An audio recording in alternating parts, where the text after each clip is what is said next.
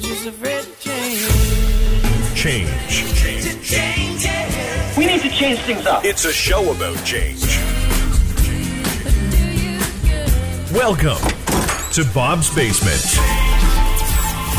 Here's your host, Bob Willett. Welcome to Bob's Basement. And that voice you hear in the background is the one and the only Chef Ted Reader. If you know Toronto radio, you know Chef Ted from the Humble and Fred Show, Derringer, Rock Mornings with Craig Venn and Lucky. He's had over 20 books. He's on TV all the time. He is a celebrity chef, but he's a real chef. He knows how to cook. Ted Reader, thanks for coming on.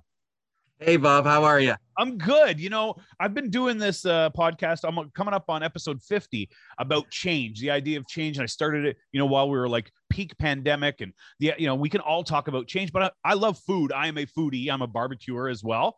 And I like to cook, but I haven't talked to anybody about change yet. And the other day I was in the LCBO and I go and I grab myself some wine, and I've got myself a little box here that came with my slow press wine with some Chef Ted Reader barbecue bone rub. And I was like, I should talk to Teddy. So here we are. Thank you so much. My pleasure. Thanks for having me. It's exciting. So tell me about, your start. You were a George Brown guy, right? Like you started off at George Brown. That's how you got into the industry. I started when I was about 15 years of age. I started washing dishes. Okay. And I went to the chef, and he was a British guy. And I said to him, this washing dishes is a shitty job. Yeah. and I said, how do I learn to cook? And he said, you get the dishes done, I'll show you how to cook. Okay. And so I am a pretty awesome fucking dishwasher. All right. Like I can wash dishes, like, and I find washing dishes extremely therapeutic. Okay. All right. It's when I've had a stressful day, I don't mind washing a pot or a pan because they don't give attitude back. There's nothing. It's just, I'm washing dishes, just leave me alone. And I'm happy. Nice. But that became the foundation of becoming a chef. And so ever since I was a kid, I loved to cook. And my career took me through George Brown. I worked for a ski resort. I worked for a fishing and hunting lodge. I ended up in restaurants in Toronto. Then I was at the Skydome as the chef of the hotel.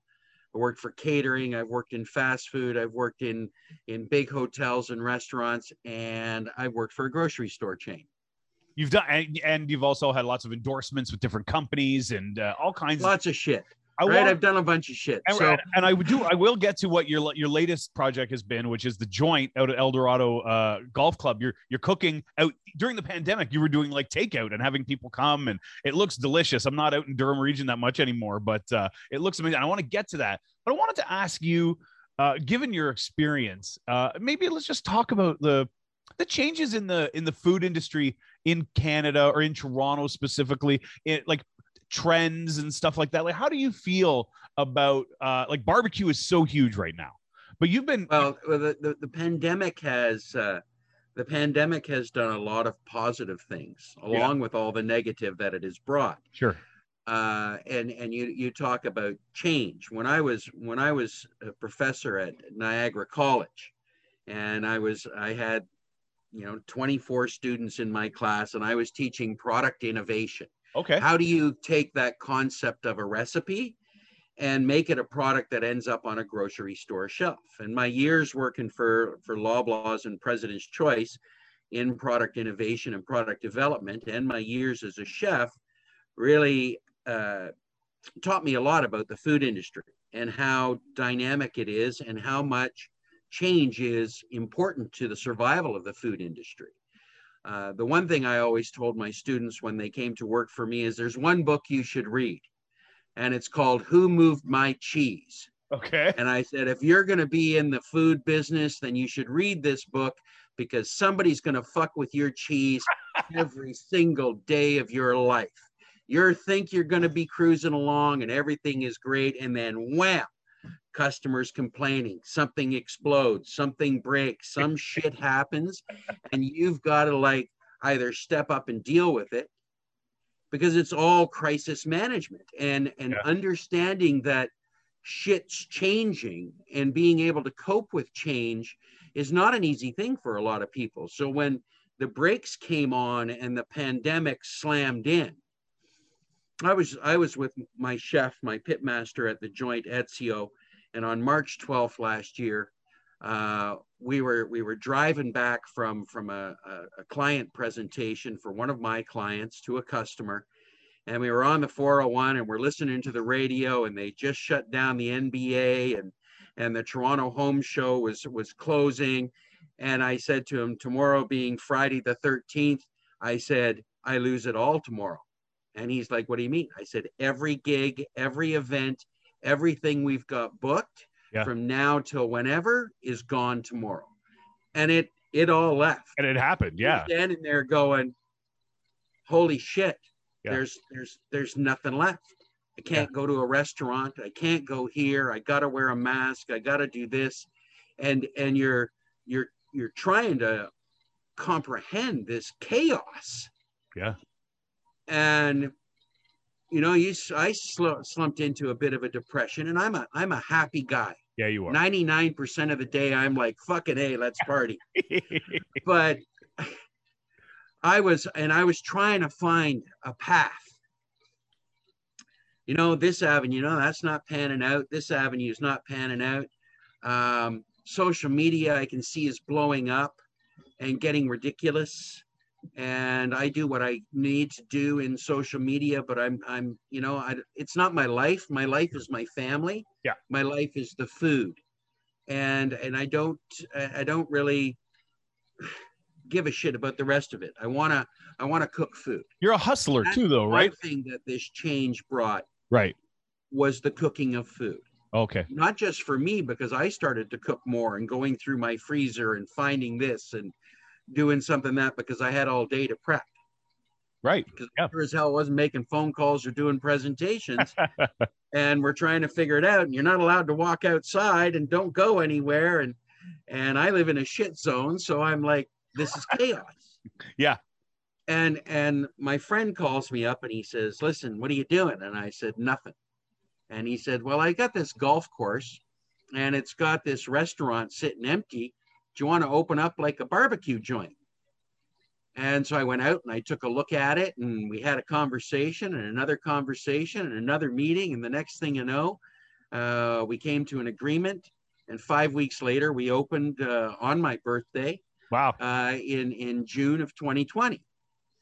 And it was chaos. It was crazy. It was fun. I haven't been in the restaurant game in a long, long time. Probably over 10, 12, 15 years. And so it was all new experiences and old things popping up and me losing my shit in the kitchen. But then I got smart and I said, no, I can't be in the kitchen every day. Yeah. I got to trust the other people to do what I want them to do. And I have an amazing pit master, Ezio. He is Chef Bender on Instagram. Okay. And he's just rock and roll, man. The guy is well, for a guy that's been smoking food for 2 years, because his life changed as well. Sure. He went from being a student to where he's in class to having to go to on class to online to graduate and then go, I can't get a job in my field. There were none. So I'm like, come barbecue with me. Wow. And he is an unbelievable pit master. Like the brisket he makes is some of the best brisket I've ever eaten in my life. Wow. And it melts in your mouth and you're like, man, oh man, that's good.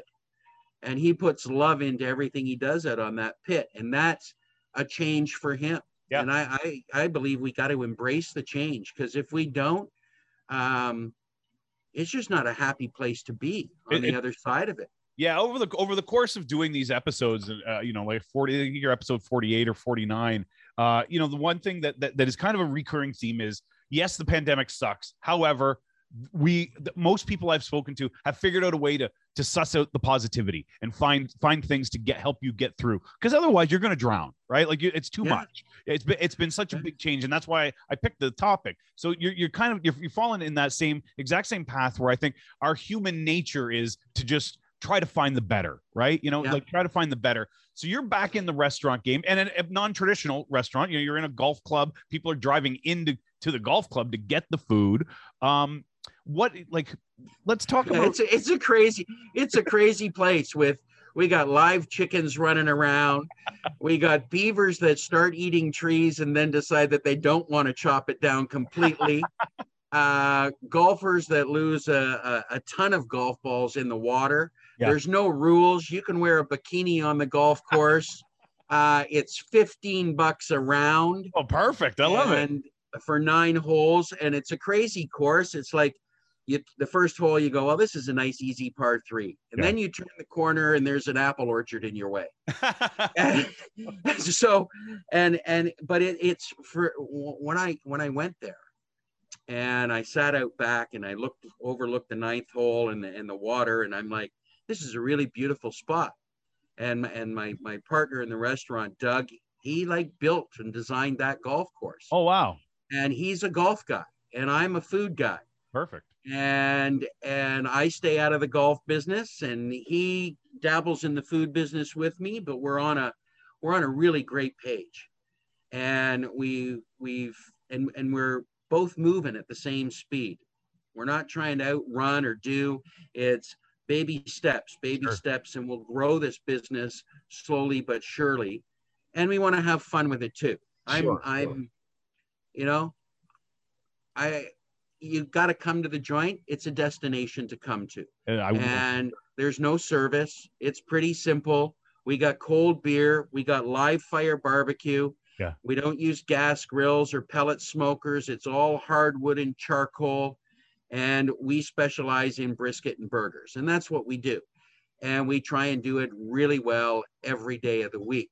And that with the changes in food and the distribution of food and getting food and the price increases of food. Yeah. That changes daily. Sure. That's insane. Yeah. Yeah. No kidding. And I mean, they're saying it's going to get worse because, you know, the transportation is going to be worse as we get closer to the end of the year. You've been in the grilling game for 20 years, I'd say. I had sticky fingers and tenderloins and like grilling's kind of been your thing, but smoking and barbecue, American Southern barbecue is different than grilling. And yes. And I live I live on the Danforth in Toronto, and there's a whole bunch of barbecue places that popped up, including Beach Hill Barbecue. A couple guys from two cousins from Texas came in. Beautiful stuff, like amazing, real authentic. You know, they do a great job. Yeah. So Beach Hill Barbecue, and there's a couple in the beaches itself. And so, what do you attribute the change, the growth in smoking, and how big it's gotten here in Canada? Well, one, the pandemic and the lockdown. Yeah. And so now families, you know, beforehand we were all running around doing our own shit. Now all of a sudden husbands and wives are spending the entire day together going, I can't take this much longer. I'm going to kill you. And it's, you know, and the insanity becomes because you're in such close proximity. You have no breathing room, no space. We all need our own, like, I just need my own time, my chills time. So on the guys and the girls level, they'd said, well, I want to go outside. I got nothing else to do. It's a beautiful day. It's the middle of March. I think I'm going to grill something because what else am I going to do? Yeah. So they started to cook. Yeah.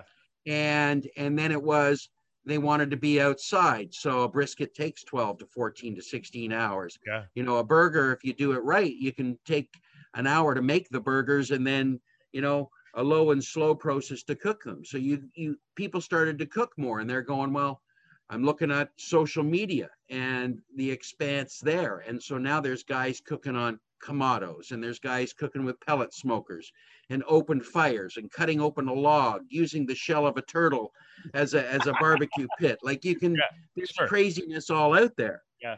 But that made people hungry. Yeah. And so they got hungry to have more experiences because the only sustainable experience we could have were the experiences that we're creating in our own home, in our own backyard. Yeah, no, it's true. And food is such a great outlet. It is something that we need every day. And it became part of that experience. Let's cook together. Let's spend time shopping together or or prepping together, and let's not just do it in the house, let's go outside. So, you know, that's a great thing to come out of this pandemic, is that we learn to respect food a little bit more and respect our families, I think, a little bit more. And it's not been an easy road. No, it's a roller coaster. It's a shit show. And it's harder for some in the core. You live in the core of Toronto. I live in the core of Toronto. It's harder here than out in Durham region. Yeah. And not to say that it's any less safe or serious or anything like that, but it's a different feeling. When I go to the restaurant, it's a more relaxed feeling out there. Yeah. I don't feel all paranoid like I do in the core. Yeah. And it's just because of the concentration of people. Yeah. And so that's a change. You know, you think about where you're going. Yeah. Oh, I need a mask. Use something that we do, and I don't think I've said it on the podcast yet, that makes total sense that we do now and we didn't before, is after doing groceries and you're pushing around the cart that you probably took from somebody else and their sweaty, dirty hands. We use hand sanitizer after we do that. That makes total sense that we do that. But we didn't do it before. You just go home and do whatever. You know, no wonder we were. And wearing a mask? Yeah. I have no problem wearing a mask in a grocery store. I didn't get sick last winter. No, exactly. It was awesome. Exactly. Right? And it's like, you know, yeah. My stock in Dristan just went way down because, you know, I didn't need it at all. Exactly. I want to ask you, I want to go back to your time in product development and ask you, well, first of all, like when you talk about, and you taught it too, what kind of changes do you have to do if you have a product, you know, like, you know, somebody somewhere is creating the, you know, the next, PC blue menu Indian butter chicken sauce or whatever, you know. It exists. Yeah, I know it does. I buy it. It's not bad. I prefer the regular one, the full fat one. Thank you very much. But you know, something like that. And I know you've worked with PC. I'm sure there are products that you might even still exist from when you were there. What kind of changes have to happen from the kitchen to the market? Like, what do you have to like? I can imagine what we do at home is so different than what is done in the factory that makes these things. Right. So it comes down to some things are easy to produce and some things are complicated and difficult to produce. Right. I'll give you an example. I was doing some product development work with a new vegetarian startup. It's called Holy Veggie. Okay. And they've been in the market now for the last 4 or 5 years. And the David and Jonathan, who are the founders of the company, came to me and said, "You're a meat guy, and you've developed a lot of frozen burgers, and you've cooked hundreds of thousands of burgers." And I'm like, "Yeah, I know burgers." And they said, "Could you make us a vegetarian burger that we could take to market?" And I'm like, "Well, what are your parameters? What do you want this to be?" "Well, we want it to be gluten-free." And I said, "Of course you do." "And we want it to be vegan." And I said, "Of course you do." And so there's no dairy in that, right? And there's no eggs in that, and there's no this in that, and no that in that. Yeah. And they wanted it to be soy-free and low sodium, gluten-free, soy-free, dairy-free, nut-free. Okay. Flavor-free. Which is a pretty hard thing to work into. Yeah. I have no problem. That's their vision. Yep. Great vision. Sure. And it was on the trend of where it's getting and growing. Beyond meat burgers and stuff like that. Right. Exactly. So I started doing my research and I started making vegetarian burgers based upon, you know, they wanted a burger that had vegetables in it. And I'm like, well, vegetables don't really, you know, depending on the type of vegetable, it doesn't really have any binding. It's mostly water. Right. And so I played around and I came up with, and I did my research, and I'd seen some product in Europe and I'd seen product throughout the States and Canada. And I started to blend and work. And we ended up, after, I think it was 28 tries. Wow. We got a burger that was pretty good. Now we had met all the criteria except for the vegan. Because what did you have to have? We couldn't get it to bind without the use of some egg white powder. Right. And that was the thing where it was this, and that gave the texture and brought it all together. Right. But that was the beginning. And we ended up launching 3 products, and those 3 products went into retailers, and they're available in about 5,000 stores now across North America. And there's been an evolution on that level. There is now, 3-4 years later, a vegan version. They found something else to do the binding. Found something else. Something else was developed to help bring that together. Right. And it didn't exist 4 years ago, but there you go now, and it does. And so their evolution of their brand, it's great to see where that's taken it. And that's what I love about product development, is that if you're going to make a sauce, you have an idea, you go in your kitchen and you do it. And if you took a bottle of ketchup, well, then you really have to be saying, well, I can't use ketchup in production because it's too expensive to use. Okay. So I got to go to tomato paste, water, sugar. And so now you've got to build your recipe right from the scratch. So it's not, I mixed ketchup and I mixed a little bit of this and a little bit of that out of the fridge. Yeah. That's where the concept starts. Sure. But then you've got to clean that recipe and you've got to build it from the ground up, every layer. And then you have to look at shelf life. Right. And so how long do you want? You know, when you make a sauce in your house and you put it in your fridge, it's in there for 2 weeks and then you're pretty much turfing it. Yeah. Unless you're canning it. And then it's got a year shelf life once it's open at the most. So you have to sometimes use a preservative. Sodium benzoate is used as a preservative. Citric acid is used as a preservative. But it depends on what you're looking for and the longevity that you're wanting to create. Frozen meats, they have a 1-year shelf life. After that, they start to break down. They lose their flavor. They change their flavor and textures. It's not worth it. Certain sauces, depending on how they're canned or jarred, can last a lot longer than a year. Honey doesn't have an expiry. Really? It could not, really, eh? It doesn't have an expiry date. So it can go forever. Wow. But you'll go to a grocery store and you'll see a best before on that because the grocery store chains demand that every product has an expiry date. How does salt expire? Give me a break. It expires when you put it in water and it dissolves. My buddy owns Vital Planet health food store on Lakeshore out in the West End. And he says he subsists, he pretty much on expired food because from his store, he owns the store and he's like, I know the food's good, but I can't sell it because it has this expiry date on it. And it's like whether it's hummus or something, but he's like, it's still good, but I can't sell it. So most of the food he eats is technically expired.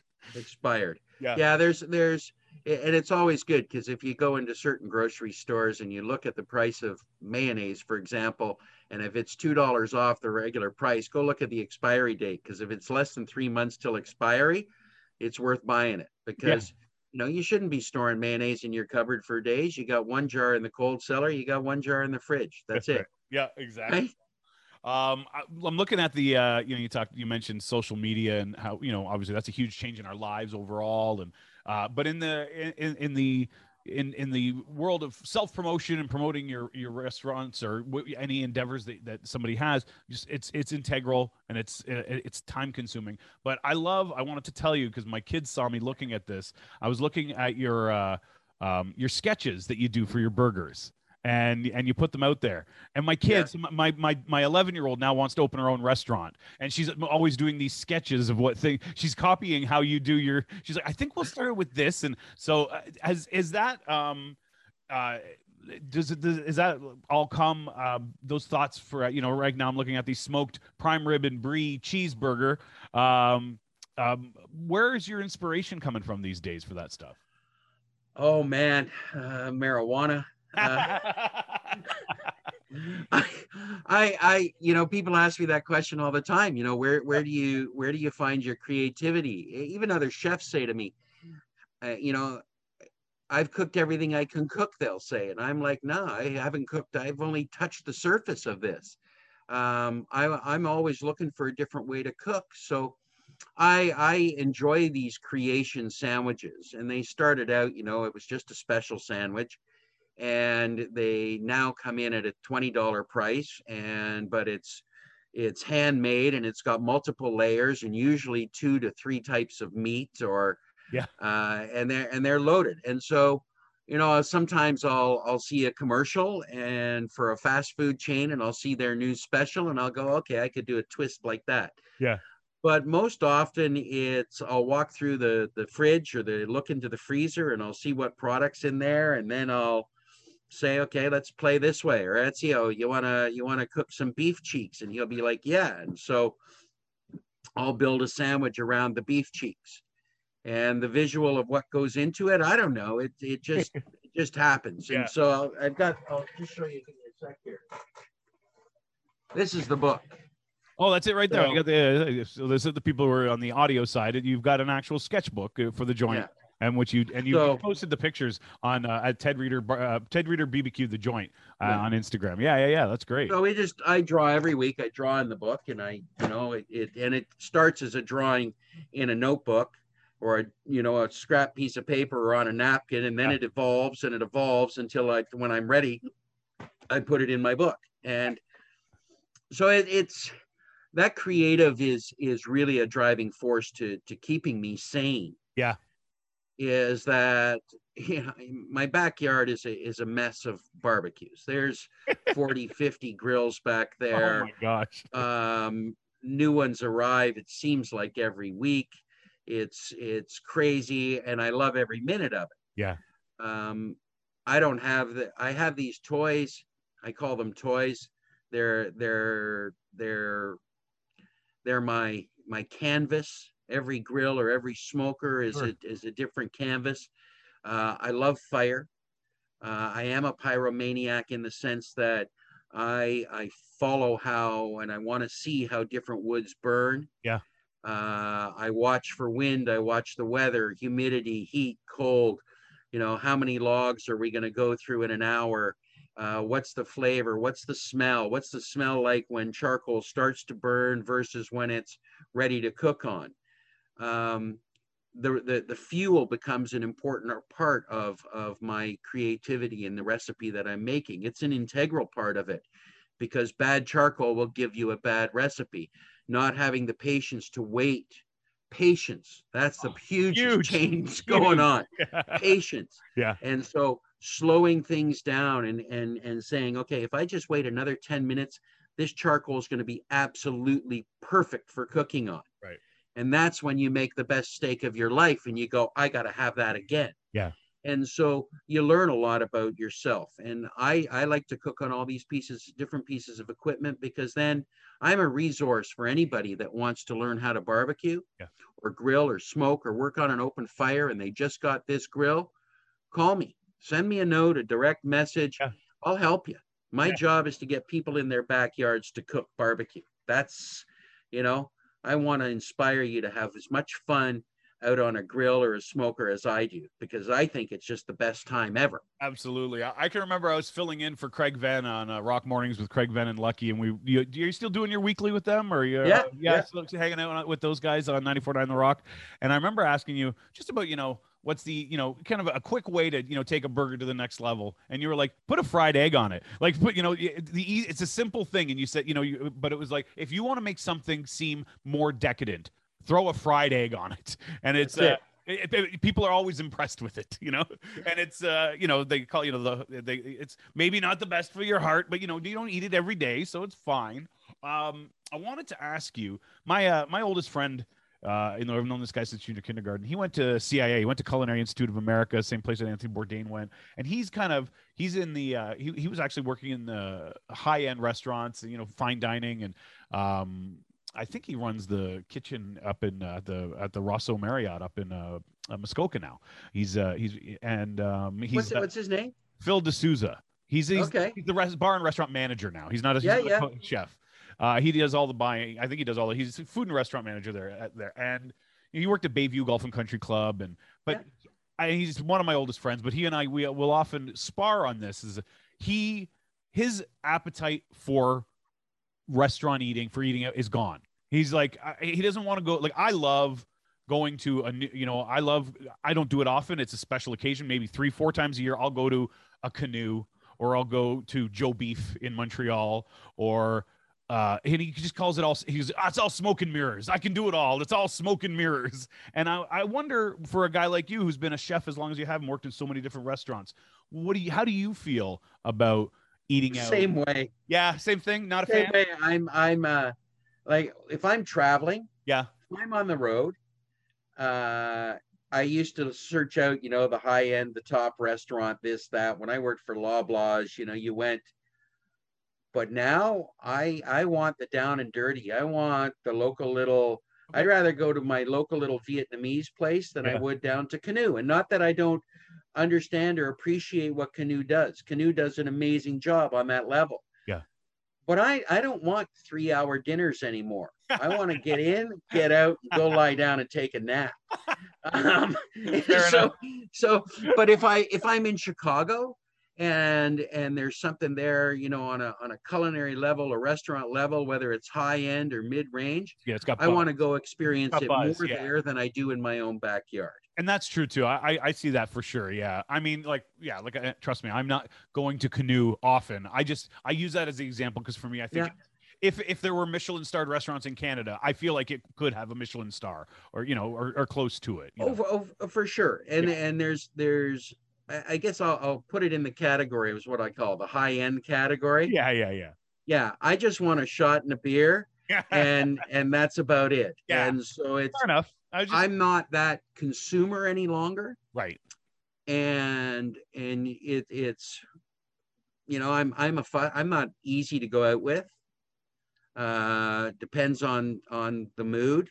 If someone else is buying, then I'm easy to go out with because it doesn't matter. But if I'm paying, I'm always a little bit fussier about things. Sure. But I just like the local little holes in the wall, man. I want the best eggs Benedict, or I want to have a really great cheeseburger because, if you eat burgers and you eat a cheeseburger and it doesn't put a smile on your face, then that was probably one of the worst cheeseburgers of your life. But there's always some kind of redemption on any level with a cheeseburger because there was this right condiment or something else. Yeah. So I always look for, a burger makes me smile. A steak makes me smile. Yeah. Crepes, no, it doesn't do it for me. It's like, yeah, I'd rather eat a rack of ribs than a bowl of beans. Yeah. Sure. That's my philosophy, but it's, you want food that makes you happy because you don't know what's going to happen tomorrow.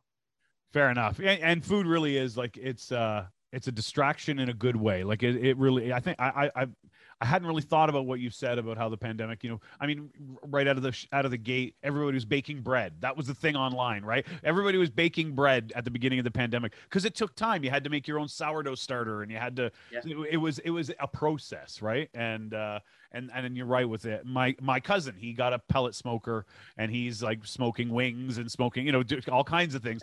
Because you got a bunch of hours to kill now, right? Because you're not commuting to and from work. You're working from home, and it is quite the change, that's for sure. And if you got kids at home, it's chaos. Yes. Like, my kids they're 14 and 15, and wow, they're insane. I got 11 and 6. They're my kids. That's why. Yes. Chef Ted Reader. Oh my gosh, there's so much we could talk about. I always I love your perspective on the way things have happened, and you always got these great tips. Does the joint stay open during the winter? How's that work? How's that going to work? Like I said, we don't have a lot of service there, so we're open right now 3 days a week. Yeah. Throughout the pandemic, when we've been open, we were open only 4 days a week. Yeah. Finding staff is very difficult. I do have a good crew. Appreciate anybody that's been with us, but we're a tight crew. Yeah. That part has been, but we will close mid-December. So we're open right now Thursdays, Fridays, Saturdays. We open at 11:30. We close anytime after it's dark. If it's a quiet night, we shut her down. We watch our pennies, because we have to plan when golf season really ends mid-December. We'll shut down completely. Yeah. And we'll reopen in April. Yeah. And then we'll build for a busy summer season. We're looking at doing a lot of catering right now for the holiday season. Yeah. We got a great little venue. I love to cook on the open fire pits. So everything there is live fire. And that's You know, so it's a fun place to have a good party. Cold beer, good whiskey, lots of good barbecue. And even for the ladies, we do vegan and vegetarian and gluten-free. Some ladies and for the guys too. Some guys, yeah, fair enough. We do brisket to die for. My suggestion is when you come, just wear an old shitty T-shirt because you're going to get shit on your shirt. For sure, okay? absolutely. Just got to look at it that way.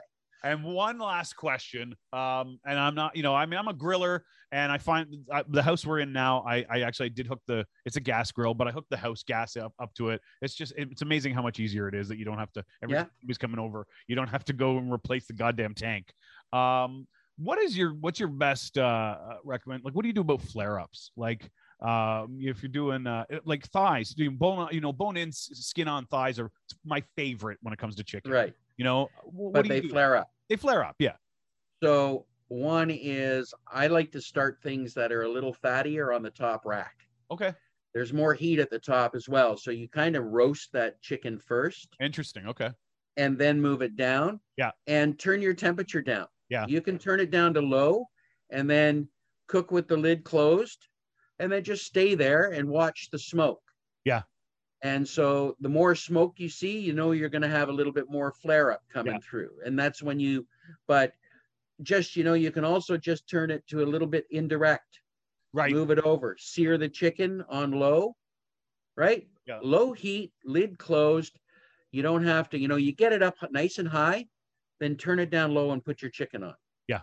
And then you'll stop your flare ups and start meat side down and then take a paper towel. Okay. And when you see all the fat on the skin starting to bubble and there's lots of moisture, just dab it and remove the excess fat. Interesting. I was grilling bacon the other night. That's what made me think about it. I saw you grilling bacon, and I've tried to grill bacon, and it becomes like a nightmare because, So you got it. I stood there with a paper towel totally and just dabbing it. Okay. Dabbing off all the excess. And I started it on the top rack. Yeah. And that was thick bacon too, right? That was really good. Foil underneath in that first little while to catch all the water and the fat that's dripping out of it. Yeah. Then when you've rendered most of it on the top shelf, you then you take out that foil and then you pat down the bacon and you start to grill it. And there you got to watch it. You can't leave it alone. It'll ignite in seconds. Sure. Yeah, absolutely. And as I like to say, DFIU, don't fuck it up. Well, there's words to live by, pandemic or not. Don't fuck it up, Ted Reader. Thank you so much. I love talking to you. I love when we're on the radio together, and I'm, as Ted said, reach out to him, send him a note if you have tips, because this is what or listen to him on with Craig Venn and Lucky on 94.9 The Rock. His appearances are always hilarious and great tips all the way around the way. TedReader.com. We got which one's this? Ted Grills is the other one, and it was really great to catch up with you, Teddy. And I will get out to El Dorado for sure. I gotta have I gotta have some brisket. Well, come on out. We'll play around, have some fun, chase some chickens. It's always a good time at the joint. Grab an apple at the orchard. That's it. It's I don't know. It's a magical place. It's a magical place. I'm looking forward to it, bud. Thanks so much. Thank you. Have a great day. We got to start making changes. This has been Bob's Basement. Thanks for listening. Things change. That's the way it is. For more information, email Bob at bobwillette@gmail.com. That's Bob Willette, like Gillette, with a W. Follow Bob on Twitter @BobWillette. Bob's Basement is available where you find your favorite podcasts. Until next time. Well, that's the way it is.